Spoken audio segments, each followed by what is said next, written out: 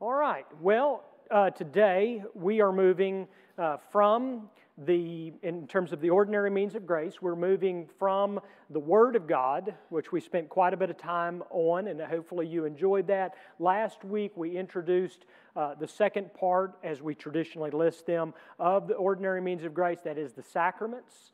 And so if you weren't here and you missed that, you can go back and catch that on our YouTube channel or on our audio on our website.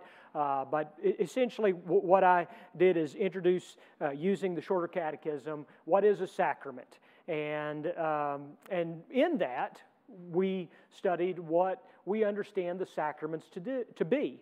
And of course, as Protestants, we understand the sacraments to be different than Roman Catholics. We narrow the sacraments down to two ordinances given to us specifically by Christ. And we distinguish those as New Testament sacraments as opposed to Old Testament sacraments. And those are terms that you're going to want to be familiar with as we look at, for example, baptism, as understanding that God did in fact give sacraments in the Old Testament. But within the New Covenant, in the New Testament, we see that God has given and Christ has instituted specific sacraments as we understand as New Covenant sacraments. And the first one of those that we are going to study, of course the two are baptism and the Lord's Supper. The first that we're going to look at is baptism. And so what I want to start with is a question that I always wonder, and maybe you have wondered as well, and that's the question of, where did baptism come from? Because think about this. When you're reading your Bible, if you're reading through the Old Testament and then into the New Testament, it can almost seem like when John is introduced and he's baptizing, well, it can almost seem like it's just come out of the middle of nowhere. I mean, where did this come from? And what made John think that baptism was a good thing? And why were the people so accepting? We don't see any pushback, any conflict, except from the Pharisees, which I'll talk about. But it seems as if it was readily accepted. And while we always want to be careful making an argument from silence, nevertheless, I think that it's a fair assumption that the people were accepting of it, as if they had known of it, so to speak. And so where did baptism come from? Well, the first place that we encounter baptism in the New Testament is, as I said, with John the Baptist, or literally translated from the Greek, probably would be better called John the Baptizer, but John the Baptist. And it says in Scripture, in those days, John the Baptist, I believe this is from, Matthew chapter 3, that John the Baptist came preaching in the wilderness of Judea.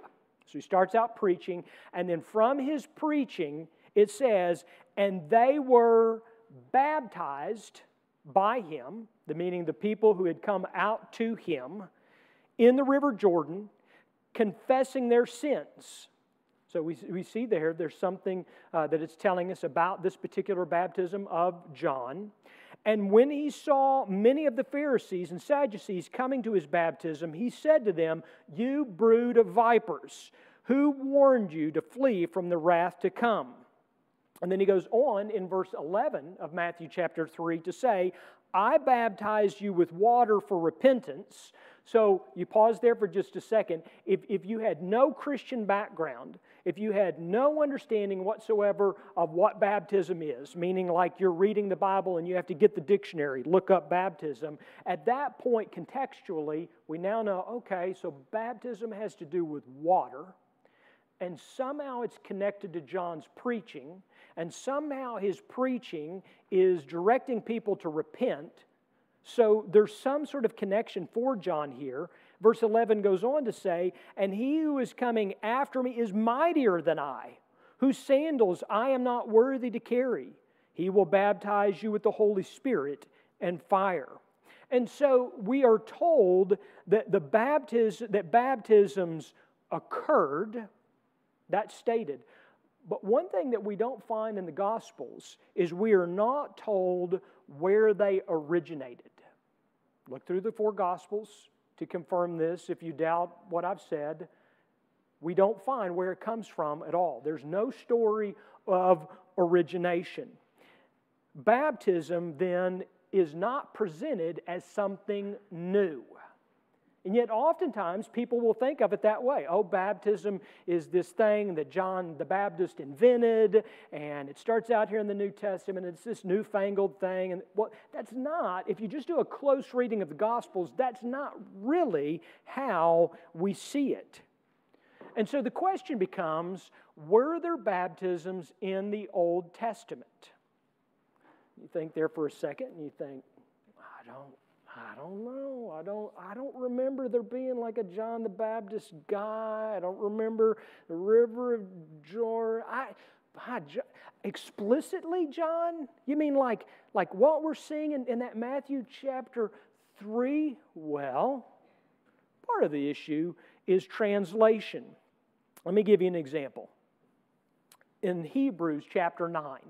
In Hebrews chapter 9, we see that Hebrews points back to baptisms in the ceremonial law. In fact, it says this, Hebrews chapter 9, verses 9 through 10. According to this arrangement, and pause there for just a second, the writer of Hebrews contextually in chapter 9 is talking about the ceremonial law. He's walking us through the way that the priest worked in the temple and the way things were done underneath those ceremonial practices. He says, according to this arrangement, gifts and sacrifices are offered that cannot perfect the conscience of the worshiper, but deal only with food and drink and various washings, regulations for the body imposed until the time of Reformation.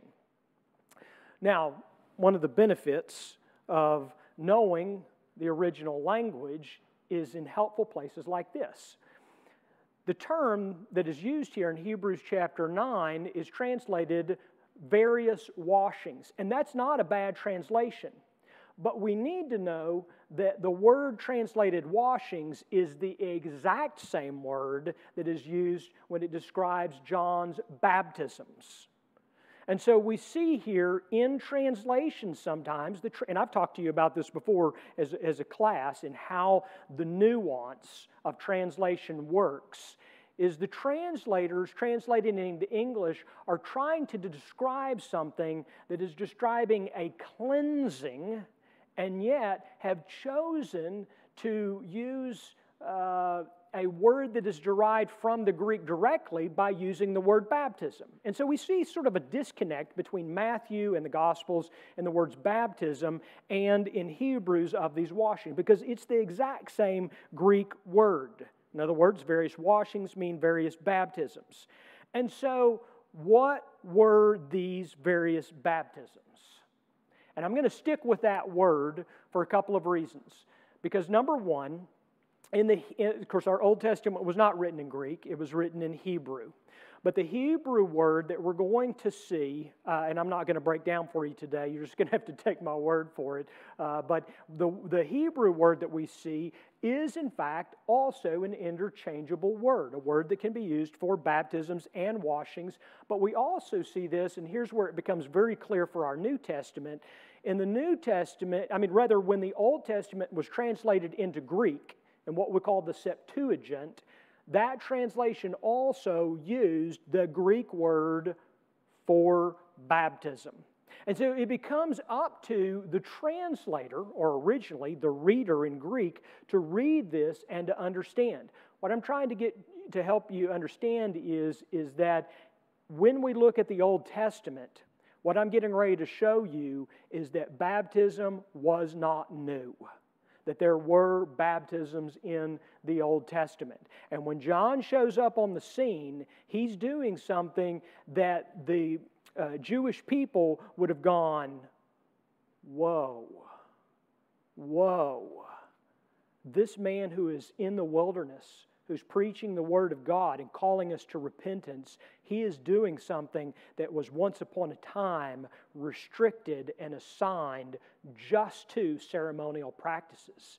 And now He's calling us to be washed. Now He's calling us to be cleansed. We'll come back to that. Here's what we see in the Old Testament, and I don't have a marker today, but I think I've got this on your handout, and Brandon, when he does the video, will produce these points. But there are at least 11 places that we see in the Old Testament baptisms. The first we see with the ordination and installation of a priest. Did I list these on your handout? Okay, great. All right. So the first place is we see the ordination and the installation of a priest. And in my opinion, and I'm no authority, but in my humble opinion, I think this is one of the most clear ones that we see. For example, in Exodus chapter 29, as well as chapter 40, verse 12, it says, God tells Moses, "You shall bring Aaron and his sons to the entrance of the tent of meeting and baptize them with water." Translated in the ESV as wash them with water, but it's the word for baptism. And so Aaron and his sons and the priest after them were all baptized into their ordination. Or you might say, in our modern vernacular, their ordination and installation service included baptism. It also says in Leviticus chapter 8, verse 6, "And Moses brought Aaron and his sons and baptized them," that is, washed them with water. Now again, pause here for just a second. Thank you. So the first was ordination of priests, right? You have it on your handout, but it makes me feel better. What we need to note here is that this is a ceremonial practice. It's not that Aaron and his sons were like, what was the little character in Peanuts that walked around in just a cloud of dust? Pigpen, thank you. Yeah, it's not like Aaron and his sons were Pigpen. They're not dirtier than the rest of the Israelites. No, this is a ceremonial cleansing, a ceremonial baptism that carries forth the significance of this ordination and installation. I might add, just to chase a rabbit for just a second, this is such a serious matter that you'll recall that two of Aaron's sons will be, shortly after this, will be killed by the power of God for not taking their priestly functions very seriously. So this is a very important matter. Yes, sir.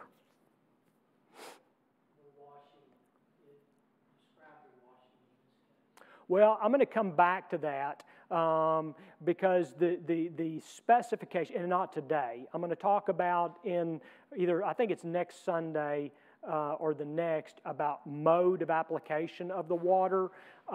There are parts of the use of water within the Old Testament are specifically sprinkling. A sort of ceremonial sprinkling of something. We also see that with blood, but not exclusively.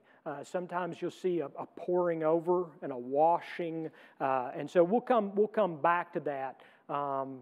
Incidentally, probably what we're not going to see is like being submerged in a bathtub.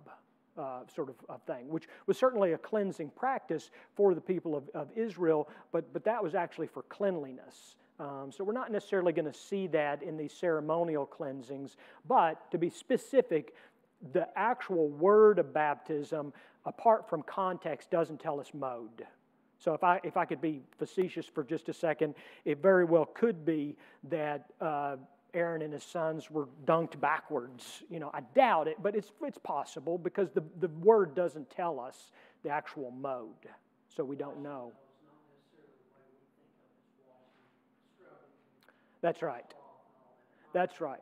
Yeah, that's why I think it's helpful, and why when I'm going through this and quoting these verses to you, I think it's helpful for me to use the word baptism instead of washing. Because I think you're right. I think we have a modern idea of, rub-a-dub-dub, 3 men in a tub, and instead of a ceremonial practice that carries with it a weight and significance. Yes?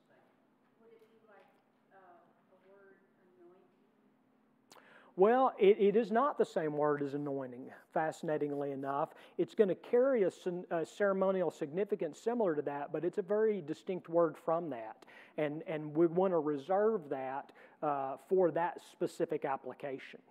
Yeah, but that's a great question. Secondly, we see it in the purification before entering the temple. A purification before the priests enter the temple. It says in Exodus chapter 30, "You shall make a basin of bronze with its stand of bronze for baptizing. When they come near the altar to minister, to burn a food offering to the Lord, they shall baptize with water so that they may not die. They shall baptize their hands and their feet so they may not die." And again, keep in mind, I'm intentionally choosing not to use the word that the ESV translates this Hebrew word. I'm intentionally using, but rightly, the word baptize to capture the idea of the ceremonial significance. And again, you hear very strongly here the use that they must do this baptizing, that they shall not die. That's how seriously God took this use of water. The third area that we see it is another form of purification, but we'd call it a purification rite for the Day of Atonement. For the Day of Atonement. And here in Leviticus chapter 16, and I think I have in your notes, you can see this in verse 4, you can see this in verse 24, you can see this in verse 26 and 28. It says that the priest shall baptize his body in water for this purification. Yes?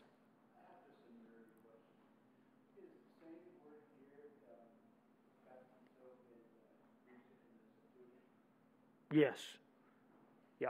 Yeah, that's what I said earlier. When the Hebrew Scriptures were translated into Greek in the Septuagint, that's how we confirm that their understanding was the same word. And incidentally, that's where we see it carried over into the New Testament. In terms of when the Gospel of Matthew shows up in chapter 3 and it's talking about John's baptism, that's the same word that the translators used in the Septuagint, as I mentioned ago. All right, number 4, it is the purification of the heifer sacrifice. So purification for the sacrifice of the heifer. Some scholars will call this the red heifer sacrifice. But in Numbers chapter 19, it says, "Then the priest shall baptize his clothes, baptize his body in the water, and afterward he may come into the camp. But the priest shall be unclean until evening. The one who burns the heifer shall baptize his clothes in water and baptize his body in water and shall be unclean until evening." Again, it's a repetition of the same thing, but again, where repetition shows up, shows its emphasis. The idea is that it is a ceremonial purification, a ceremonial cleansing for this particular sacrifice. The fifth area that we see it is purification before offerings, for the priest, that is. Purification before offerings. In Leviticus chapter 22, verses 1 through 7, I'm not going to read all this, but specifically it says here, "The person who touches such a thing," and then it is listed those things which are defined by God's law as to be unclean. So the person who touches something that is unclean shall be unclean until the evening and shall not eat of the holy things unless he has baptized his body in water. When the sun goes down, he shall be clean, and afterward he may eat of these holy things, etc., etc., etc. And again, the idea here is that before entering in, before engaging in this ceremonial practice, this ceremonial cleansing is important. Number 6, we see purification for leprosy. Purification for leprosy.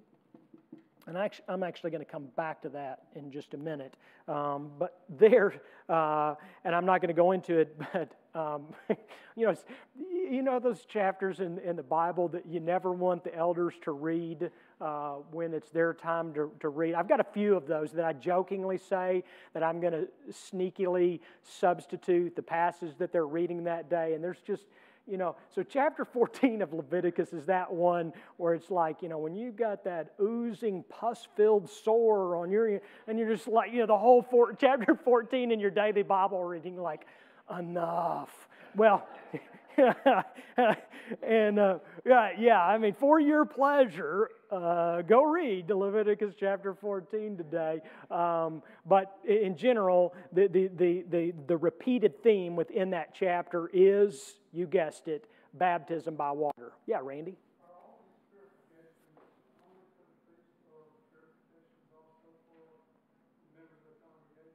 Yeah, so far, all of these have been for the priestly office.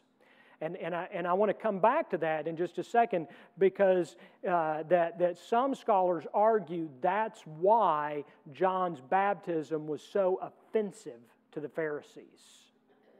You think about that. John's out in fact, I'll just go ahead and touch on it now. John's out on the Jordan River, and he is baptizing people in the Jordan, and the Pharisees are like, whoa, that can't be right.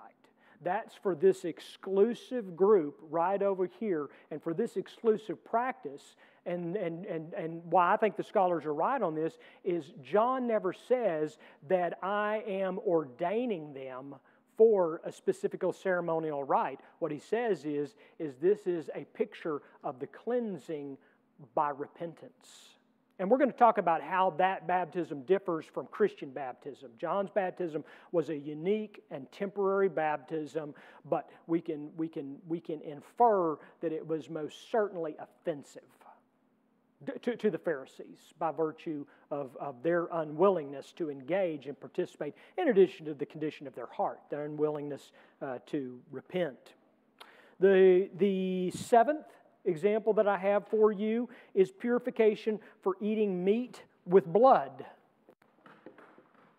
Eating meat with blood. This is oversimplification, but in Leviticus chapter 17, it says, "And every person who eats what dies of itself, or what is torn by beast, whether is a native or a sojourner," and here's where it differs, Randy. Up until this point, all the examples that I've given you deal with the priesthood, but at this point then it says that they are to baptize their clothes. And they are to baptize themselves in water and be unclean until the evening, and then they shall be unclean, so forth and so on. We see this also, and again, another one of those chapters that can be a little uncomfortable to read, and that's Leviticus 15. Not to be outdone by 14, right? So they're a pair. To put it politely, chapter 15 is the chapter that deals with reproductive discharges. And so we witness that. Well, what is in response to that for someone to be cleansed, to be able to go into the temple and worship? They must be baptized in water. Eighth, purification. Oh, I didn't list that, did I? Wow. How about just discharges?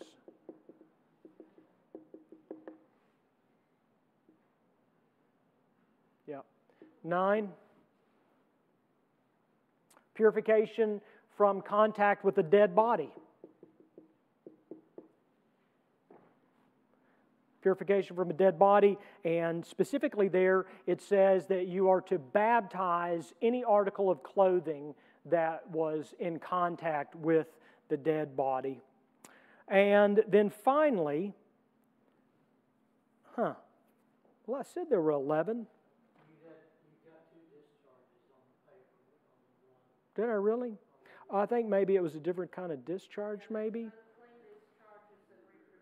That's what it was. That's right. That's right. Unclean discharges and, and reproductive. So, read between the lines or enjoy Leviticus chapter 15, and that'll bring you up to speed. All right, but the general idea here in each of these examples is that the Israelites would not have seen the use of baptizing with water as something that was foreign, but it would have been a part of their practice. But again, the key here is that it's not just, as Keith pointed out earlier, we're not just talking about a good scrubbing with a bar of soap and water. We're talking about ceremonial practices that include water. And we see this in one example that I think is very helpful. In 2 Kings chapter 5, we read about, I know many of you will be familiar with this, this is where Naaman, who was the leprous Syrian military leader, he comes to Elisha. And Elisha sent a messenger to him, wouldn't even meet with him. So he's messing with his pride, right?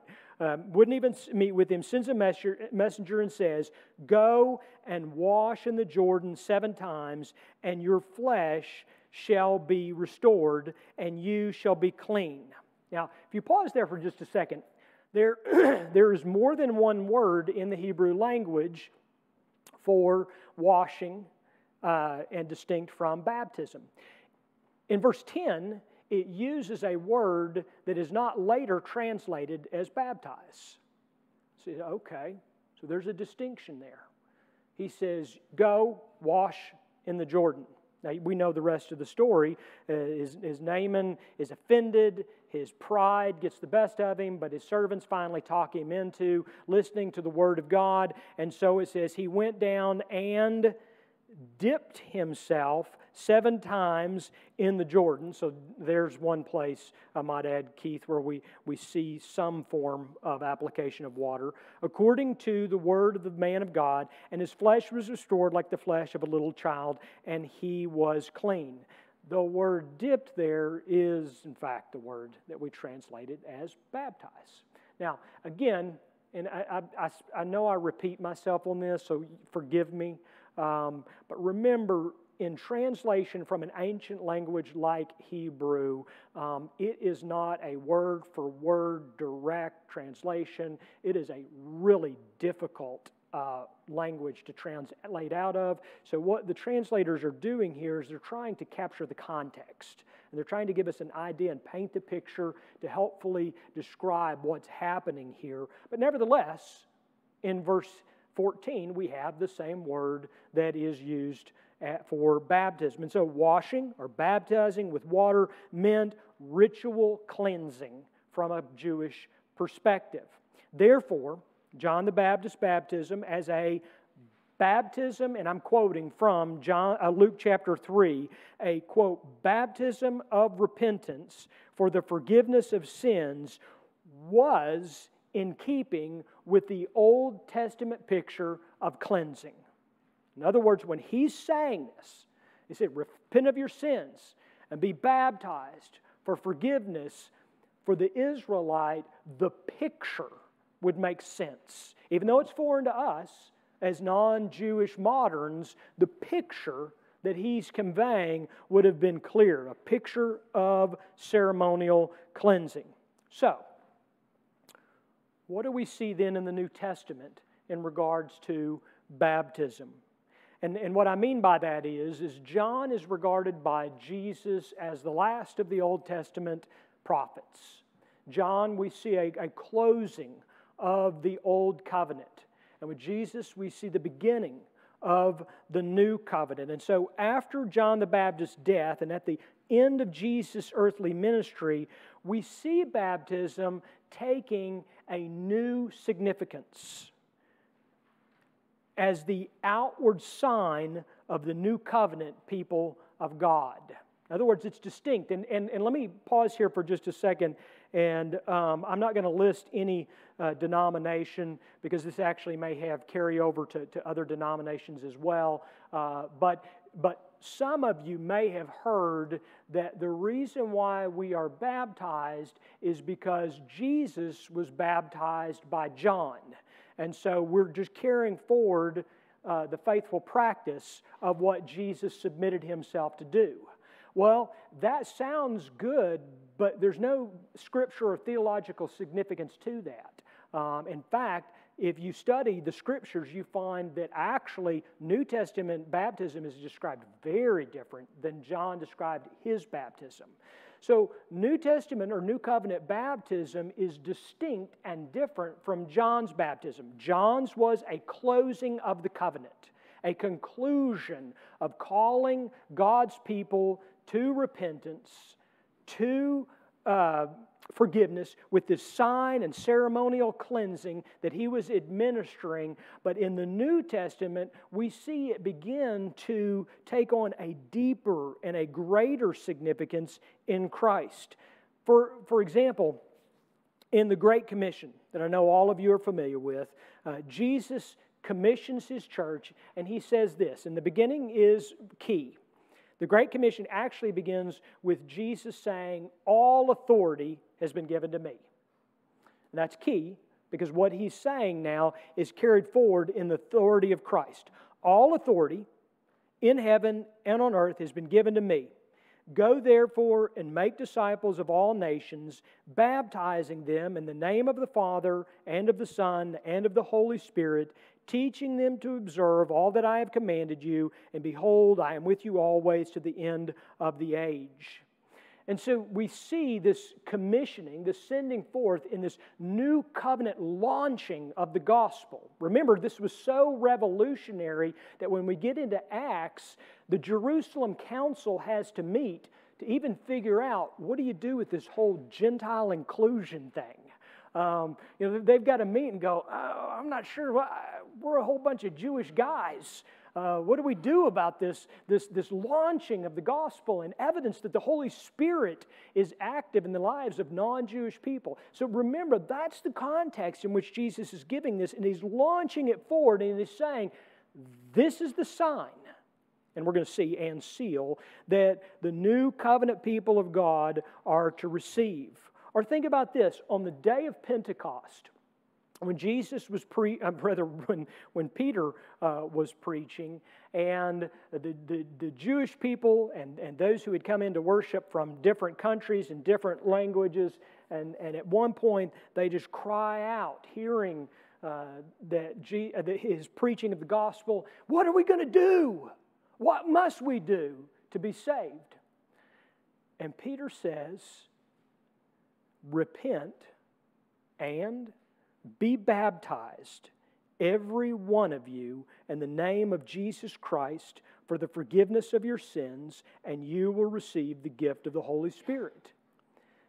In other words, what he's saying there is that you Jewish people who have looked to your circumcision and your heredity and all of these things that you thought that you were the true children of Abraham, the gospel is calling you to repent of your sins, and the gospel is calling you to receive the new sign and the new seal of the new covenant upon you.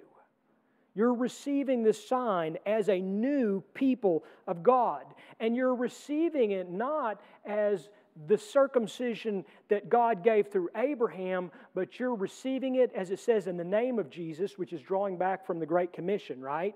The Great Commission, Jesus says, all authority on heaven and earth has been given to me.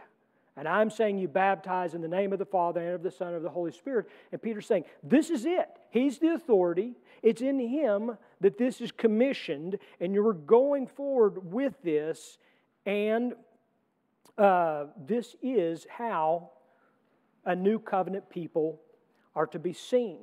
And so what was once the mark of the old covenant people, and that is circumcision. So all of the Jewish men would have been circumcised just as their ancestors were, going all the way back to, and I started to say going all the way back to Abraham, but that's really not true. It was going all the way back to Isaac, because Isaac's the one that was circumcised on the 8th day. Going all the way back, all of the Israelite men would have been circumcised. And in this new covenant era, we see it's no longer required. Circumcision is no longer required for the covenant people of God. And I'm not going to go through this for sake of time, but if you're taking notes, and I think I've got these on your notes, let me just list these off real quickly.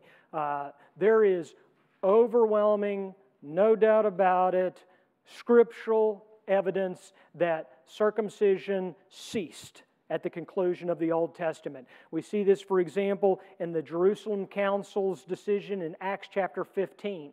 They send forth the apostles, but not to circumcise. In fact, they stand against it. And we see that again in Galatians. For example, in Galatians chapter 2, verses 3 through 10, we see Paul specifically restricting and not requiring circumcision. We see Galatians chapter 5, verses 7 through 12, in which he says, "If I, brothers, still preach circumcision, why I am still being persecuted? In the case the offense of the cross has been removed." And he goes on and elaborates on why circumcision and the Jewish idea of that is contrary to the gospel. And again, the underlying idea there is that in these same churches, Paul is in fact faithful to the command of Christ to administer the new covenant sign, which is baptism. And then in Galatians chapter 6, verses 12 through 16, he says, "For neither circumcision counts for anything, nor uncircumcision, but a new creation." And so this idea that we are new creations in Christ, and so we receive this sign and symbol of the new creation.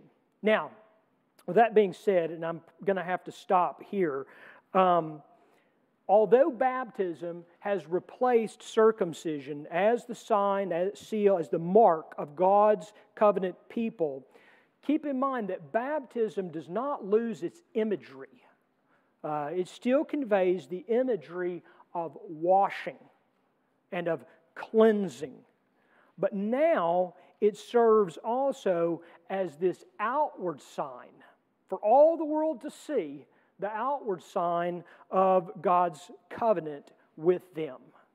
The testimony of Jesus Christ that He does in fact have all authority in heaven and earth, and He conveys this sign and the seal, this mark of the Christian through this mark, which is baptism. All right, so we're going to stop there and pick up next week with the question, and we'll drill down to this of what is baptism?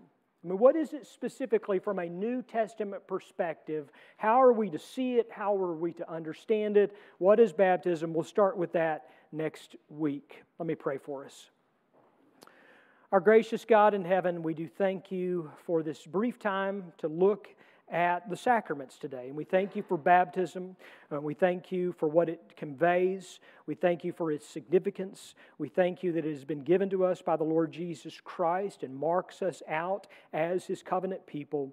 And we pray as His covenant people that we would rejoice in the glory of the gospel that He has given us, the freedom that we have from sin and death. And as we are gathered together today in worship, may we be mindful of this truth. May we remember our baptism and what it means and rejoice. We pray this in Jesus' name. Amen.